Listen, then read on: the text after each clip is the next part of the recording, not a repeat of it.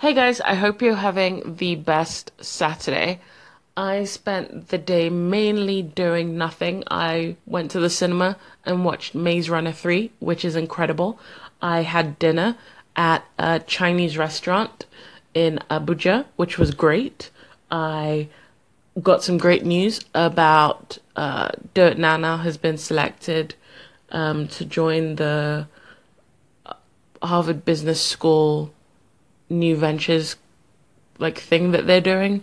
Anyway, it was pretty cool. It's a worldwide competition, and we got selected, so that's kind of awesome. So I'll be in Boston at the Harvard Business School campus presenting on Dirt Nana, which is great because it's cool that stuff like that happens for us.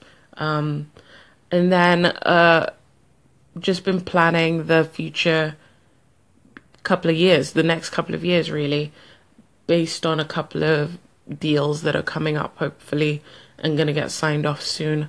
You know, fingers crossed, God's grace, all of that stuff. So, looking forward to all of that, looking forward to great things happening.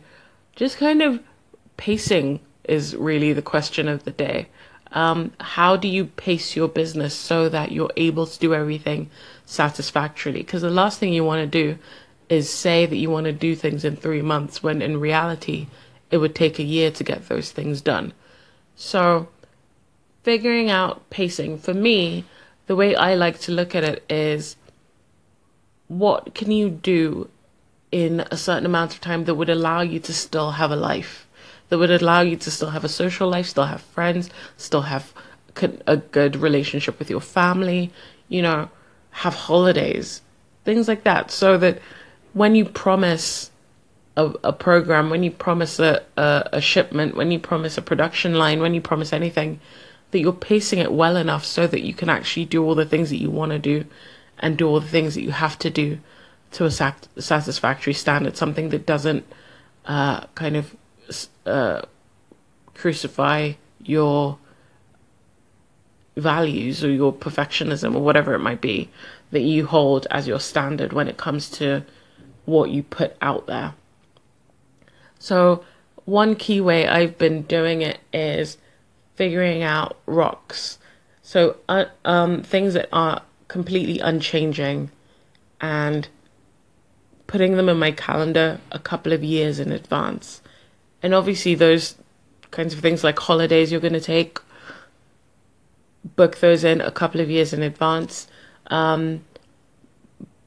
Birthdays are an obvious one, anniversaries, another obvious one.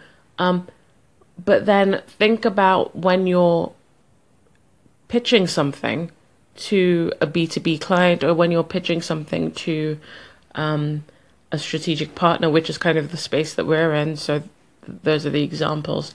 But when you're pitching those kinds of things, look at your calendar and organize it around those calendar rocks, those unmovable, unchangeable things that you refuse to sacrifice for your own physical and mental health and happiness as you run and work in this business.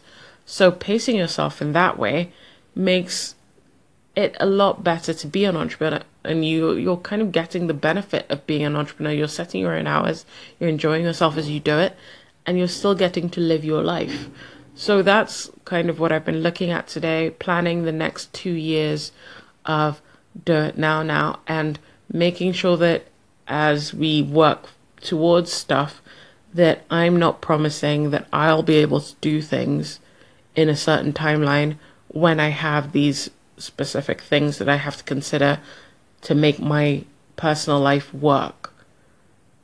So I hope that's helpful. I hope that's something that you can use in your own business, thinking about living your life as a human being and also running a business as a human being. Because we're not superheroes.